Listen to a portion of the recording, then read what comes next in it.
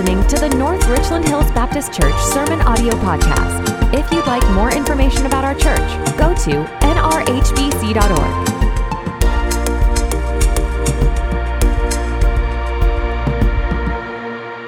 Ephesians 4:30, we arrive here in our study of Ephesians, and the Bible says here, do not grieve the Holy Spirit of God. Do not grieve the Holy Spirit of God, by whom you were sealed for the day of redemption.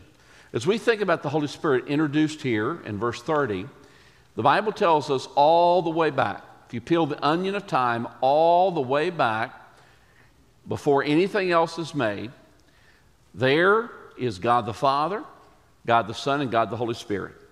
Before the earth, before the Milky Way, the Bible says at the very beginning of all time, eternity past, is God the Father, God the Son, and God the Holy Spirit, all three in one. In fact, it's the Puritan John Owens that helps us with this next piece. He connects it this way. The spotlight on one of those three shifts in redemption history or biblical time. What you and I call the Old Testament, the spotlight is on God the Father. He's highlighted. Doesn't mean that the other two aren't active, but God the Father has the spotlight on the platform. Then as we make our way into the New Testament, the Gospels, dominated by those red letters in many of our Bibles, the spotlight's on Jesus Christ the Son. But as soon as Christ is crucified, resurrected on the third day, ascended to the right hand of the Father, the spotlight shifts once again. And the spotlight then, if you will, if it's an actor on a platform, becomes the Holy Spirit. Now, for those of us who are present in the room and those who are watching online, we are incredibly blessed to live in a time when we know about all three.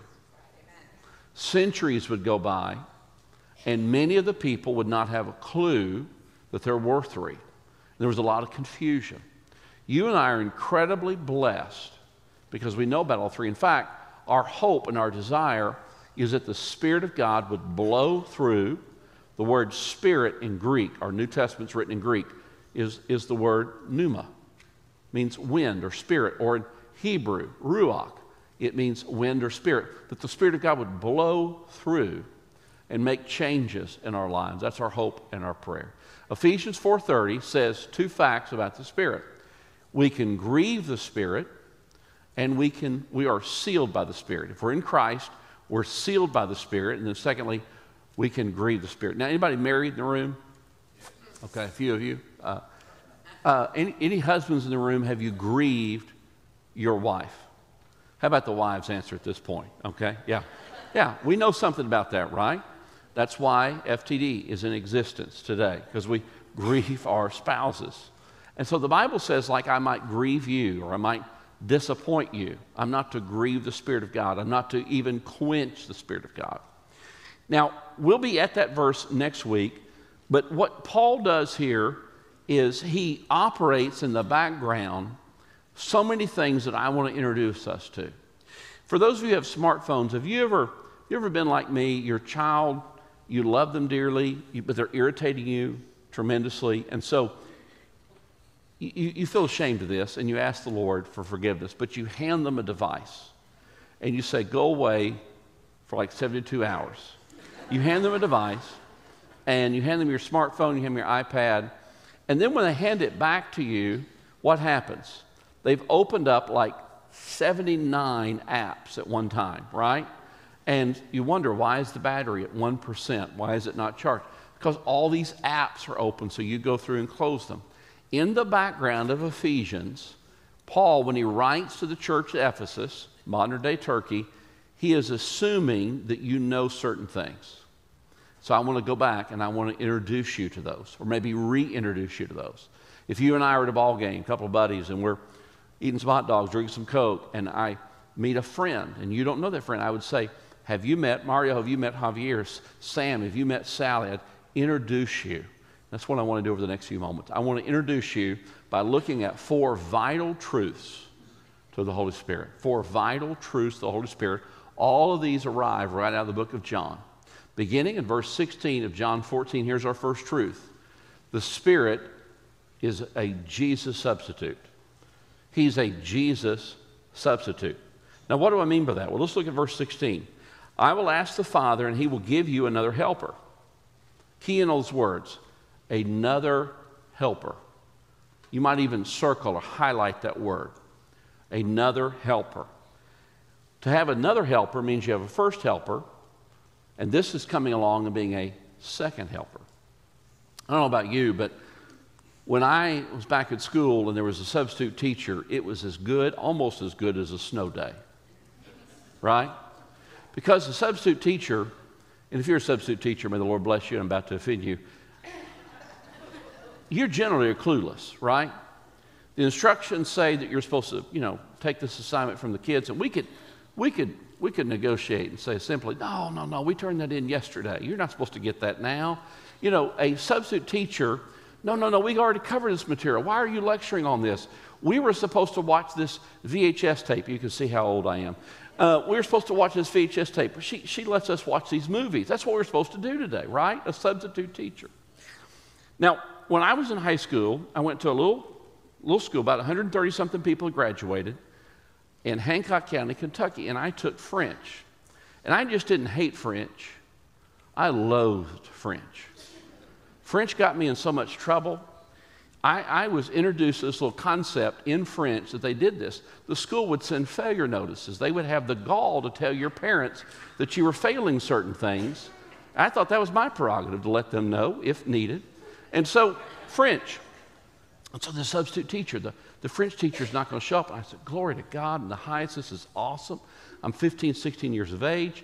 They're sending a French substitute. Now, I was absolutely sure that in my Hick County, I love where I grew up, I bleed blue, but in my Hick County of Kentucky, they couldn't find another person that spoke French within 100 miles. I was absolutely sure of that. And then on my very blacktop gravel street, they found a French substitute. I think she knew French better than the teacher knew French. In fact, when she came in, she said, we're not going to speak anything in this class except for, you talk about a successful strategy to keep me to shut up. I'll tell you how successful she is. It's been like decades since I was in French class.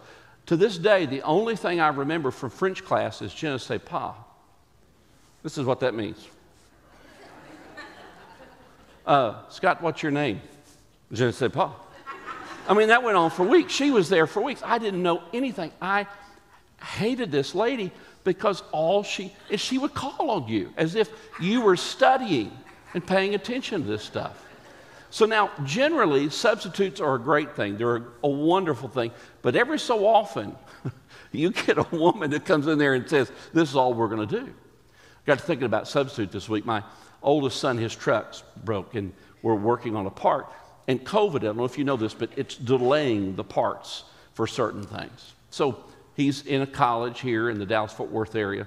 What if we said to him, hey, bud, Mom and I are going to take care of this for you. We're going to get this truck fixed. But as a substitute for the next several weeks until the part comes in, we're going to have we got a beautiful horse for you to ride. Now, a horse would work really well, like west of Weatherford. You go 100 miles north of here, somewhere on that Red River, I bet you could really navigate terrain. But I doubt a horse is going to be all that successful on Highway 30 back and forth between Dallas and Fort Worth. What I want you to know in verse 16 is that when Jesus says another helper is coming, this is not an inferior substitute. It's not an inferior substitute. This substitute has all the credentials, all the competence, all the emotions, all the intellect of the original helper.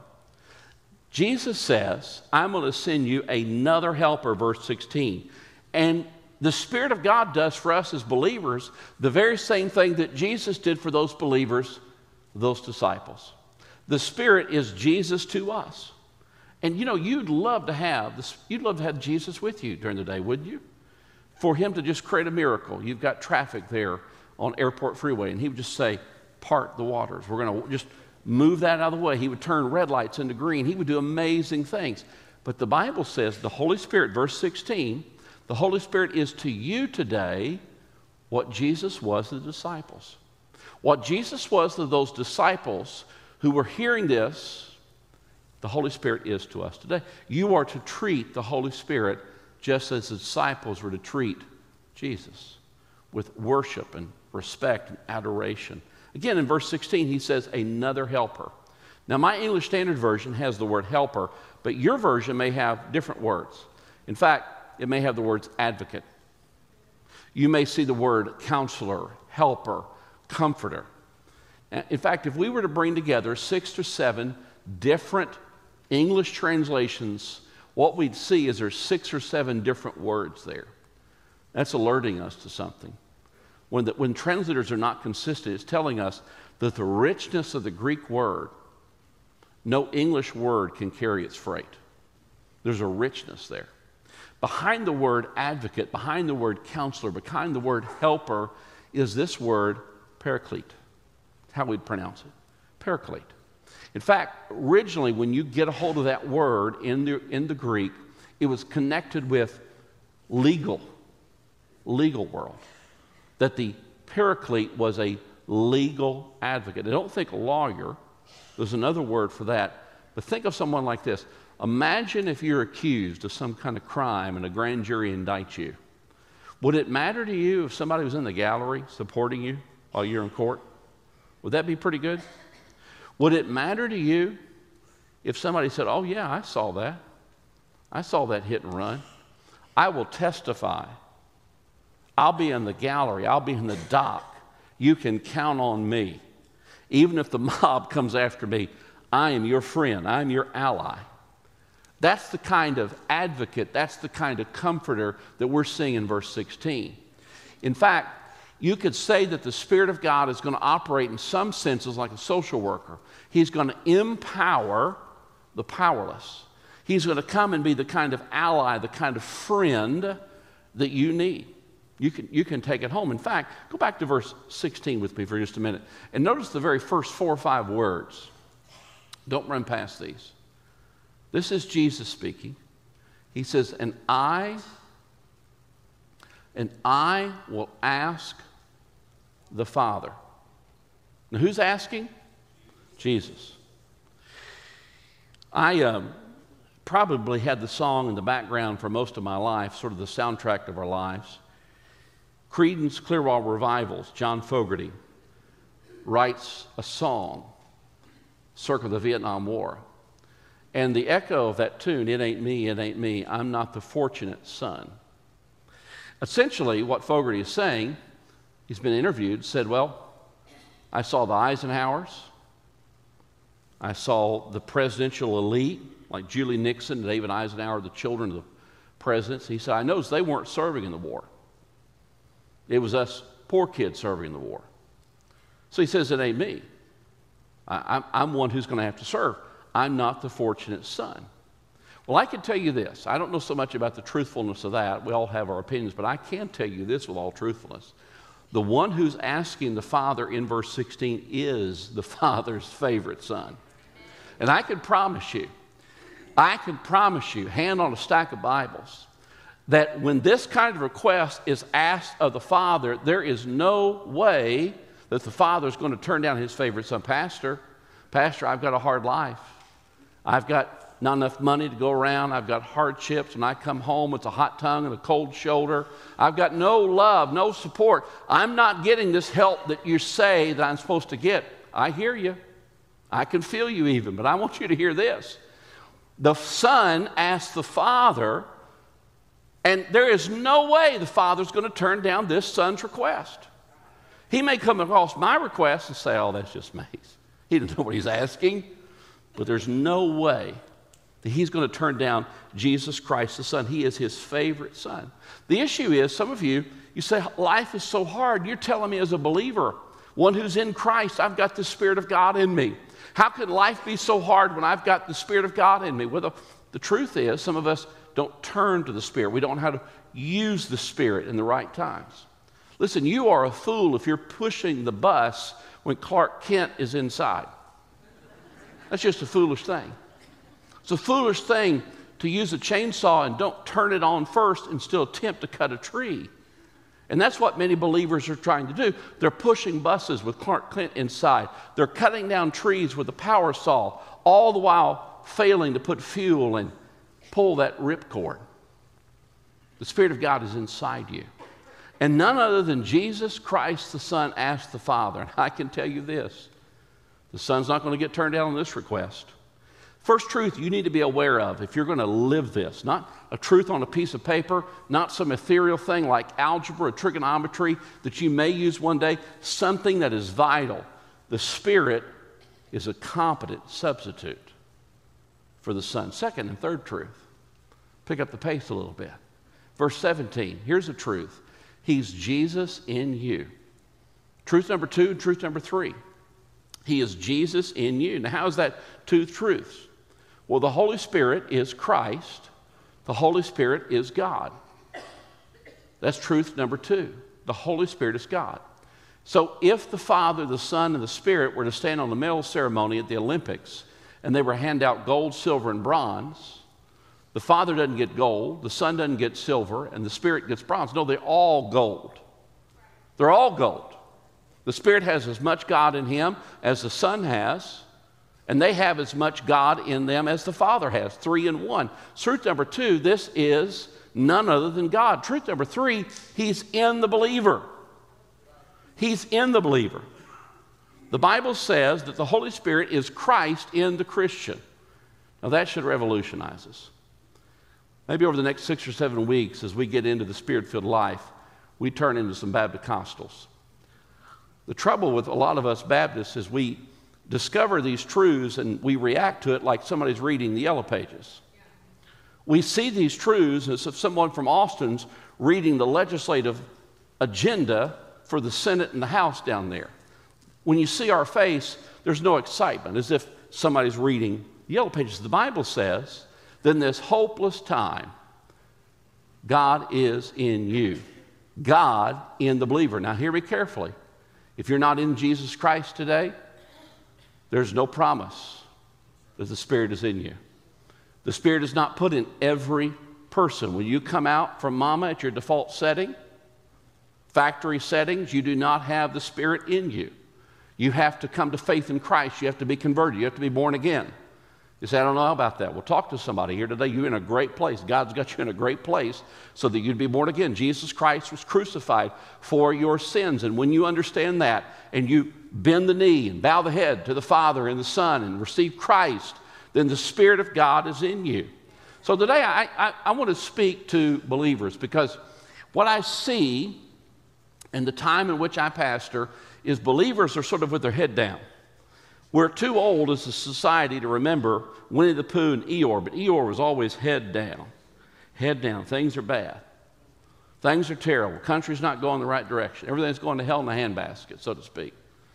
Well, I've come here today as a message from God to tell you and to remind you the Spirit of God is in you. God is in the believer. So don't despair. You're not fighting Satan in this world all by yourself. Don't be despondent. You're not fighting the lust of the flesh. You're not fighting the lion called Satan who's roaring. You're not fighting your temptations as if it's you, yourself, and I. God says the Holy Spirit of God is inside you. There's coming a day when Scott Mays will stand before God the Father, perfect and complete. Not because I'm anything, but because God is inside me. The last enemy will be defeated one day because I've got this guarantee. The Spirit of God is in me. Friend, you're not alone in this life. Your spouse may divorce you. Your parents may turn their back on you. Your boss may fire you. You may not have any sales in this life. You may not have any success whatsoever. But if you're in the Lord Jesus Christ today, I've got good news for you today. The Holy Spirit, none other than God Himself, is inside of you. Churches and preachers and politicians, spouses and children and fathers and mothers may have all lied to you. But do not despair. Do not be despondent. Do not be discouraged. COVID may be on the rage. Washington may be a mess. This whole country may be a total mess. But your hope is not in the Constitution. Your hope is in the Lord Jesus Christ. And you're not alone if you're a believer. So God knows what He's doing. And He saw these hard times a long, long time ago. And God knows that you cannot live life on your own. So He places Him in you. I want to stop and think about that for just a second. I want to help all of us think through this strategy for just a second.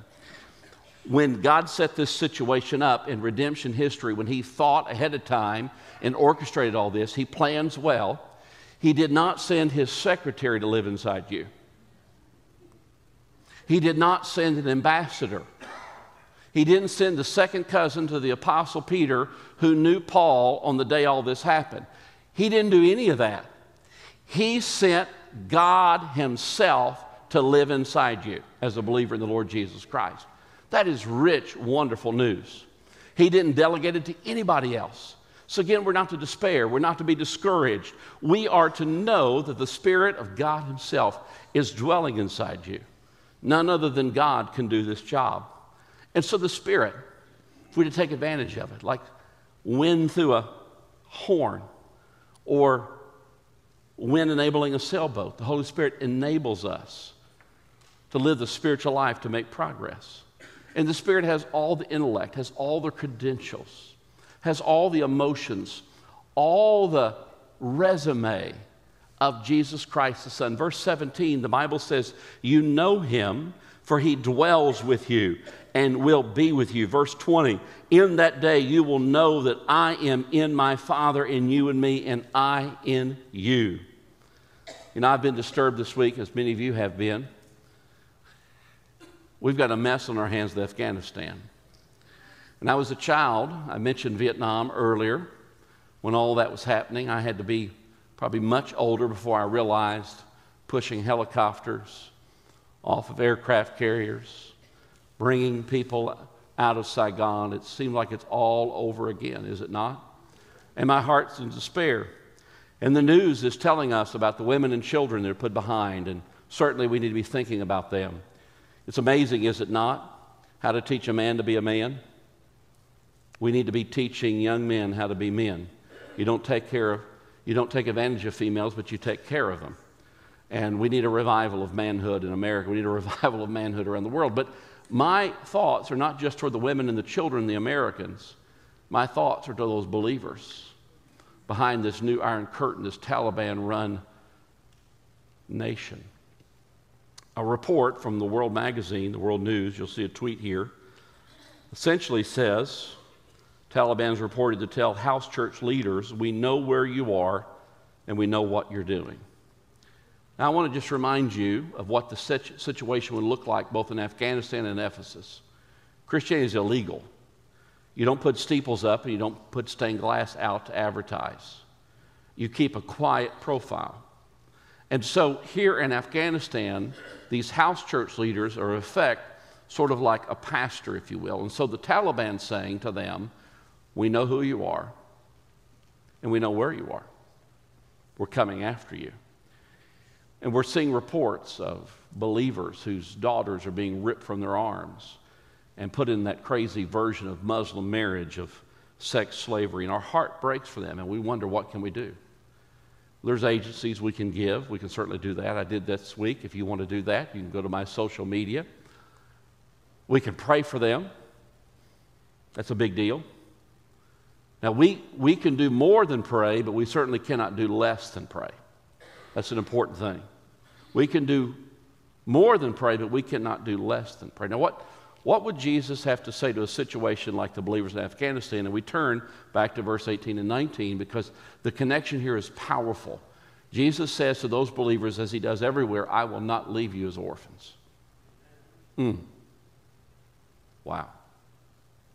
You know, if I'm in a mess and my wife says, I'm not going to leave you, that's good news. If I'm in a mess and my kids say, we're going to stick with you, Dad, that's awesome. If I'm in a mess and you find out I'm in a mess and we go to church together and say, Pastor, I'm with you, come hell or high water. Man, that's great. All that's wonderful, but I'd rather have the sovereign creator of the universe come and look at me and say, I'm not going to leave you as orphans. That's really good news. In fact, what you need to know about all of John 14, 15, and 16 is this known as the farewell discourse. Now, preachers, we like to make up big names like that because it makes us feel important. It's like a lingo, like a secret handshake. You know what the farewell discourse is? Jesus is saying goodbye. This is Thursday before he's crucified on Good Friday. If I were to tell you that you're going to be capitally punished tomorrow, might you think of something important to say to your closest allies the night before? That's what this is. He's about to be crucified within about 10 hours. And so therefore, Jesus turns to Peter and John and all the 12, and he says, I will not leave you as orphans. I will come to you. Yet a little while, and the world will not see me no more, but you will see me because I live with you. And this is powerful. Now, if Jesus can say to the disciples on the eve of the crucifixion, I will not leave you as orphans, and that steadies them. I want to remind you what happens to 11 of these 12 guys. The only guy that saves his neck at the end is a man named John, who's imprisoned on Patmos and writes the book of Revelation. He's got the best outcome. The rest of them are crucified upside down, crucified as an X, beheaded, tortured, boiled in oil. All that would go on to all these disciples except one. And yet Jesus can say, I'm not going to leave you as orphans. This is how they treated me. This is how they're going to treat you. You think this is vital? If you're behind a curtain and you don't have the military saying to you, we will defend religious freedom, the Spirit of God, Jesus is so confident in the Spirit. He says, I will not leave you. Jesus didn't stick around. He's gone. They crucified him between two thieves. He was resurrected to God the Father and ascended within about a month plus. How can he stick around? Is Jesus confused like an old person? Did I take my medicine today? If I can, all this? He's not confused. He can say in the words of John 14, I'm not going to leave you, even though he left, because he's so confident in the Spirit. You talk about credentials. Like I tell my kids, I'm not leaving you. You got your mom with you. She's better than me. Right? Only this is God telling you that. So this is what we do to encourage. Can we pray for those men and women behind that curtain, behind the Taliban? Absolutely. Can we call upon our politicians to do better, do more? We absolutely should. But God's not turned tail on them and run. If you and I had the privilege of being a fly on the wall of the throne room of heaven, we would be shocked at the love the Father, the Son, the Spirit has for every one of those Afghani believers. We would be, the paint would peel off if we could understand the actions of which they're going to rescue them and believe them and love them. And I want to remind you of this. Christ in the Christian is the Holy Spirit. And none other than Jesus Christ the Son asked God the Father for this privilege for you. Hours before he's got nails in his palms and a spear in his side, he takes time to ask for you, send them the Son, send them the Spirit. Here's the fourth and the last truth. Not only is Jesus Christ, the Christian, Jesus in the Christian, the Spirit of God is God, the Spirit is the substitute, but look at this fourth. He enlightens you. The Bible says in John 14, he enlightens you. What do I mean by that? He explains Jesus to you. But the Helper, the Holy Spirit, the Advocate, the Paraclete, whom the Father will send in my name, he will teach you all things and bring to your remembrance all that I've said to you. Here in conclusion, the last thing I want you to know is the Word of God says the Holy Spirit is a teacher. And there's two halves of this. We'll go by this really fast. Two halves like a good football game. Half number one, the Spirit of God inspires the disciples. Have you ever wondered is your New Testament corrupted? Is there mistakes in this thing? The Bible says that Jesus Christ sends the Spirit to inspire. That is, bring every important memory back to the apostles, back to the disciples, so that you have everything you need to grow as a believer. Every good thing you need is in that book, from Genesis to Revelation. There's not one piece that you need to be worried about. Why? Because first half, the Spirit of God is a teacher. He inspires. Second half, for you and I, he illuminates. He illuminates us. We're not an apostle. We're not a disciple. We don't write Scripture. He doesn't reveal stuff to us like he did them, but he opens the book up to us. This book that you have in front of you, this iPad, this iPhone, whatever you're reading Scripture on, this is not an ordinary book. This book has eyes. As you read it, it reads you. It knows what's in your mail. It knows what's in your email. It knows your Social Security number. It's got all of you. And how does that happen? Because the Spirit of God takes the truth of God and the people of God and marries them together. So what do we do as God's people? We seek the presence of God as we read His book. Friend, this isn't trigonometry. This isn't some remote piece of IRS legislation that they may teach you in a legal class in the MBA. This is none of that. This is life skills. For this life and the next, it's a supernatural book. And the Spirit of God teaches us. He illuminates. The light bulb comes on. Well, I'm going to close with this. All the way back in the beginning, I didn't put this up here, but I want you to see it. Jesus says these words, I'm going to send you another helper to be with you for how long? Forever. Friend, everybody may desert you one day. You may be alone, but there's one person, one spirit, one being who will never desert you. He will always be, and that is the Holy Spirit of God. Are you in Christ today? Do you know the Lord Jesus Christ? Hey, in the times we're living in, this is serious. There's a lot of things to procrastinate on. This isn't one of them. Today we want you to know the Lord Jesus. We want you to know there's a heaven that Jesus has prepared for you. So would you just bow your heads quietly? Today I want to just pray. Father in heaven, we pray that the Spirit of God would be in this place today. You'd write the commands of God on our hearts. You'd enable us to do right and good. You'd empower us, Lord. Oh God, there are people who are in this room so afraid. Speak to us. I leave you my peace. You can experience peace because God is on the throne and God is in our heart. Today we pray that there's men and women, boys and girls who'd receive the Lord Jesus Christ. We pray that your presence in this room would bring the gospel of Jesus Christ to be so real to us. Teach us in a fresh new way, not in a dead way, but in a fresh, powerful, alive, like electricity. Bring the circuit board alive in hearts and minds today, Lord, and teach us again that we're far more messed up than we can imagine, but we're far more loved than we can comprehend. Thank you for sending your Son, Jesus, who died for our sins, Lord. And now I pray that your Spirit would enable us to do what you command. In the name of Jesus Christ, we pray. Amen. Thanks for listening to the North Richland Hills Baptist Church Sermon Audio Podcast. If you'd like more information about our church, go to nrhbc.org.